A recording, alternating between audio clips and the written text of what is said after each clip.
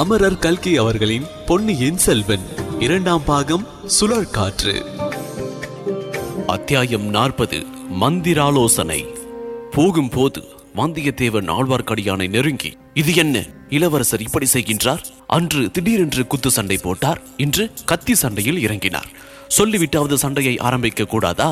இளவரசருடைய சிநேகம் மிகவும் ஆபத்தாய் இருக்கும் போலிருக்கிறதே என்றான். இளவரசர் இதை கேட்டுக்கொண்டே அவர்கள் பக்கத்தில் வந்துவிட்டார். ஆம் ஐயா, என்னுடைய சிநேகம் மிகவும் ஆபத்துதான்.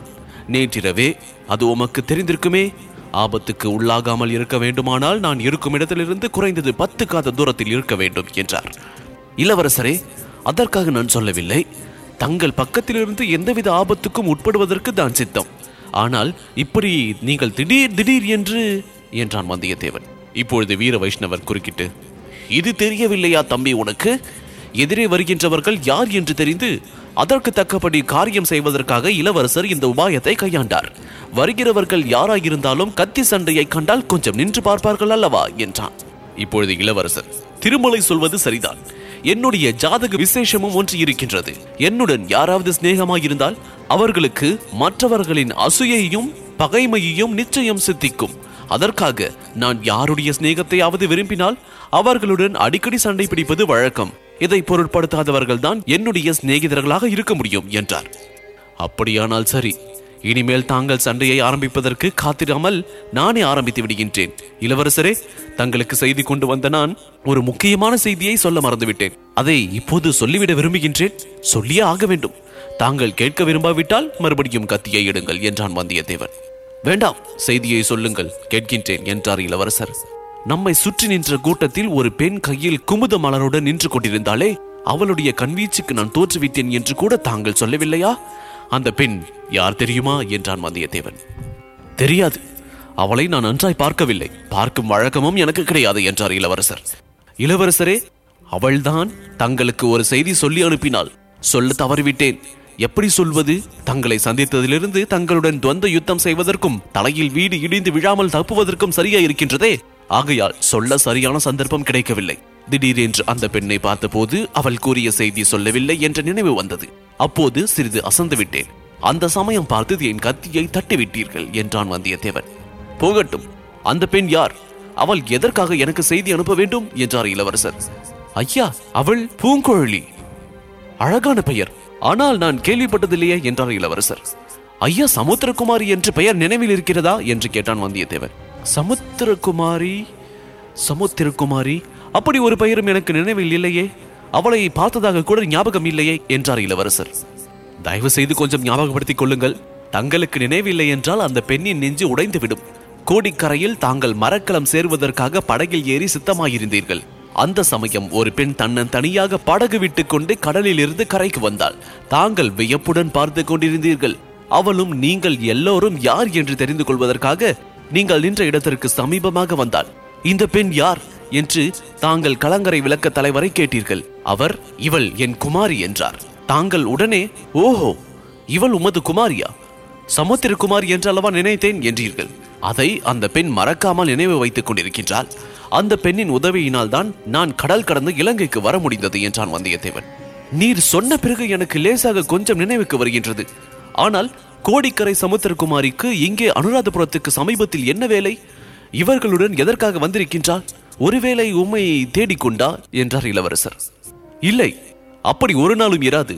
என்னை தேடி வர நியாயம் இல்லை. யாரையாவது தேடி வந்திருந்தால் அது தங்களை தேடித்தான் இருக்க வேண்டும். எதற்காக என்று எனக்கு தெரியாது என்றான் வந்தியத்தேவன். இப்படி சொல்லிக்கொண்டே வந்தியத்தேவன் சற்று தூரத்தில் சேனாதிபதியின் பக்கத்தில் வந்து கொண்டிருந்த பூங்குழலியை பார்த்தான். அவள் தலை குனிந்த வண்ணம் நடந்தாள். ஆயினும் அவளுடைய கவனம், கருத்து எல்லாம் இளவரசரிடமே இருக்கின்றன என்பதை உணர்ந்து கொண்டான். சிறிது நேரத்திற்கு ஒரு தடவை அவளுடைய கடைக்கண் இளவரசரை நோக்குவதையும் அறிந்தான். அந்த சமயம் அவளை பற்றி தாங்கள் பேசுகின்றோம் என்பதும் உள்ளுணர்வினால் அவளுக்கு தெரிந்திருக்க வேண்டும். இல்லாவிடில் அப்படி அவள் குனிந்த தலை நிமிராமல் நடப்பதற்கு யாதொரு அவசியமும் இல்லையே. அம்மம்மா, ஒரு கணமும் பார்த்த திசையை பாராமல் ஓயாமல் சலித்துக் கொண்டிருக்கும் கண்கள் அல்லவா அவளுடைய கண்கள் என்றான் வந்தியத்தேவன். மேற்கூரை இல்லாமல் வேலைப்பாடான கருங்கல் தூண்கள் மட்டும் நின்ற மண்டபத்தை அவர்கள் அடைந்தார்கள். சுற்றிலும் ஓங்கி வளர்ந்திருந்த மரங்கள் அந்த மண்டபத்துக்கு ஓரளவு நிழலை அளித்தன. மண்டபத்தின் மத்தியில் ஒரு மேடான பீடமும் இருந்தது. அங்கே சென்று இளவரசரும் சேனாதிபதியும் பார்த்திபேந்திரனும் அமர்ந்தார்கள். வந்தியத்தேவனும் ஆழ்வார்க்கடியானும் சற்று தள்ளி நின்றார்கள். இன்னொரு பக்கத்தில் ஒரு தூணின் மறைவில் பூங்குழலி நின்று கொண்டிருந்தாள். அங்கு இருந்தபடி அவள் இளவரசரையும் வந்தியத்தேவனையும் பார்க்கக்கூடியதாய் இருந்தது. அந்த கூரையில்லாத மண்டபத்தை சுற்றிலும் வீரர்கள் வியூகம் வகுத்தது போல் 2 வரிசையாக நின்றார்கள். இன்னும் சற்று தூரத்தில் குதிரைகளும் யானைகளும் நிறுத்தப்பட்டிருந்தன.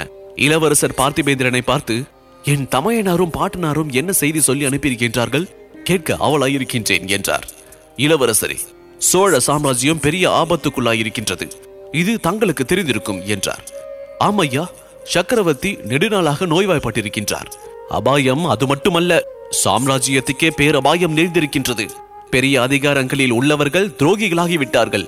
சக்கரவர்த்திக்கும் பட்டத்து இளவரசருக்கும் தங்களுக்கும் விரோதமாக சதி செய்ய தொடங்கிவிட்டார்கள். தங்கள் தமையனாருக்கு பட்டம் இல்லை என்று சொல்லிவிட்டு சிவபக்தி வேஷதாரியான உருத்ராட்ச பூனை மதுராந்தகனுக்கு பட்டம் கட்டுவது என்று தீர்மானித்திருக்கின்றார்கள். பழுவேட்டரையர்களும் சம்புவரையர்களும் இரட்டை குடை ராஜாளியரும் மழபாடி மழவரையரும் மற்றும் இவர்களை போன்ற வேறு பல துரோகிகளும் இந்த கூட்ட சதியில் சேர்ந்திருக்கின்றார்கள். ஆனால் அவர்கள் முயற்சி பற்றி நாம் சிறிது கவலைப்பட வேண்டியதில்லை. வடதிசை சைன்யமும் தென்திசை சைன்யமும் நம் வசத்தில் இருக்கின்றன. திருக்கோவலூர் மிலாடுடையாரும் கொடும்பாலூர் பெரிய வேளாரும் நம் பக்கம் இருக்கின்றார்கள். இவர்களுடைய உதவிகளை கொண்டும் சைன்யத்தின் துணை கொண்டும் துரோகிகளின் சதியை ஒரு நொடியில் சின்னா பின்னா படுத்தி விடலாம். ஆனால் எதிரிகளுக்கு அதிக காலம் இடம் கொடுத்து விடக்கூடாது. துரோகிகளின் சூழ்ச்சியை முளையிலேயே கிள்ளி எறிந்து விட வேண்டும். இப்படிப்பட்ட நிலைமை ஏற்பட்டிருப்பதை முன்னிட்டு தங்களை உடனே காஞ்சிக்கு அழைத்து வரும்படியாக தங்கள் தமையனாரும் பாட்டனாரும் என்னை அனுப்பி வைத்திருக்கின்றார்கள். இந்த சமயத்தில் நீங்கள் சகோதரர்கள் இருவரும் பிரிந்திருக்கலாகாது என்றும் ஒரே இடத்தில் இருப்பது மிகவும் அவசியம் என்றும் தங்கள் பாட்டனார் கருதுகின்றார்.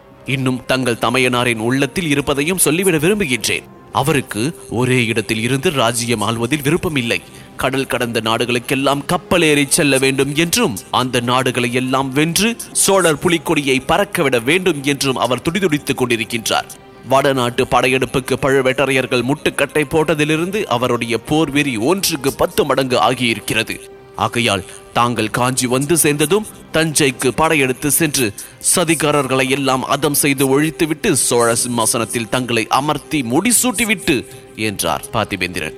இத்தனை நேரம் கவனத்துடனும் மரியாதையுடன் கேட்டு வந்த இளவரசர் இப்போது தம் செவிகளை கையினால் மூடிக்கொண்டு, வேண்டாம், அத்தகைய விபரீத வார்த்தைகளை சொல்லாதீர்கள். சோழ சிம்மாசனத்துக்கும் எனக்கு வெகு தூரம் என்றார். தங்களுக்கு பிடிக்கவில்லை என்றால் நான் சொல்லவில்லை. அது தங்களுடைய தமையனார் இஷ்டம், தங்கள் இஷ்டம். நீங்கள் சகோதரர்கள் விவாதித்து தீர்த்து கொள்ள வேண்டியது. ஆனால் சதிகாரர்களை ஒழிப்பதில் 2 பேரும் ஒன்றுபட வேண்டியது அவசியம். உடனே தாங்கள் காஞ்சிக்கு புறப்பட்டு வாருங்கள். பழுவேட்டரையர்களையும் சம்புவரையர்களையும் பூண்டோடு அழிப்போம். சிவபக்தி வேஷதாரியான மதுராந்தகனை சிவலோகத்துக்கு அனுப்பி வைப்போம். பிறகு தாங்களும் தங்கள் தமையனாரும் யோசித்து உசிதம் போல் முடிவு செய்யுங்கள் என்றார் பார்த்திபேந்திரன். ஐயா, எல்லாம் நாமே முடிவு செய்ய வேண்டியதுதானா? என் தந்தை சக்கரவர்த்தி அவருடைய விருப்பம் என்னதென்று நாம் தெரிந்து கொள்ள வேண்டாமா? ஒருவேளை தாங்கள் தெரிந்து கொண்டிருக்கின்றீர்களா? என் தமையனாருக்கு தந்தையிடமிருந்து ஏதேனும் அந்தரங்க செய்தி வந்ததா என்றார் இளவரசர். இளவரசரே, இந்த சந்தர்ப்பத்தில் உண்மையை சொல்ல வேண்டியது அவசியம். மூடி மறைப்பதில் பயனில்லை. தங்கள் தந்தையின் விருப்பத்தை இச்சமயம் அறிந்து கொள்வது இயலாத காரியம். சக்கரவர்த்தி இப்போது சுதந்திர புருஷராய் இல்லை. பழுவேட்டரையர்களின் சிறையில் இருக்கின்றார். அவர்களுடைய அனுமதியின்றி யாரும் சக்கரவர்த்தியை பார்க்க முடியாது, பேசவும் முடியாது. அவருடைய விருப்பத்தை தெரிந்து கொள்வது எங்கனம்? தந்தையை காஞ்சிக்கு வர சொல்வதற்காக தங்கள் தமையனார் பெருமுயற்சி செய்தார். காஞ்சியில் பொன் மாளிகை கட்டினார். சக்கரவர்த்தி விஜயம் செய்து கிரக பிரவேசம் செய்ய வேண்டும் என்று அழைப்பு விரும்பினார். ஆனால் சக்கரவர்த்தியிடமிருந்து மறு ஓலை வரவில்லையே என்றார் பார்த்திபேந்திரன். என் தந்தை நோய்பட்டிருப்பது, நடக்க முடியாதவராயிருப்பதும் தெரிந்த விஷயம்தானே என்றார் இளவரசர். இளவரசரே, தங்கள் தந்தை 3 உலகங்களின் சக்கரவர்த்தி. காஞ்சிக்கு காலால் நடந்து வர வேண்டுமா? யானைகள் குதிரைகள் இல்லையா? வண்டி வாகனங்கள் இல்லையா? தங்க ரதங்களும் முத்து சிவிகைகளும் இல்லையா? தலையால் சுமந்து கொண்டு வருவதற்கு முடிசூடிய சிற்றரசர்கள் 1000-10,000 பேர் போட்டி போட்டுக் கொண்டு வரமாட்டார்களா? காரணம் அது ஒன்று. பழுவேட்டரையர்களின் துரோகம் தான் காரணம். தஞ்சை அரண்மனை இப்போது சக்கரவர்த்தியின் சிறையாக மாறிவிட்டது. இளவரசரே, தங்கள் தந்தையின் உயிரை காப்பாற்ற விரும்பினால் உடனே புறப்பட்டு வாருங்கள் என்றார் பார்த்திபேந்திரன். இந்த வார்த்தைகள் இளவரசரின் உள்ளத்தை கலக்கிவிட்டன என்பது நன்றாக தெரிந்தது. அவருடைய கலை பொருந்திய முகத்தில் முதலாக கவலை குறித்தென்பட்டது. இளவரசர் சிறிது நேரம் சிந்தனையில் ஆழ்ந்திருந்து விட்டு சேனாதிபதியின் முகத்தை ஏறிட்டு பார்த்தார்.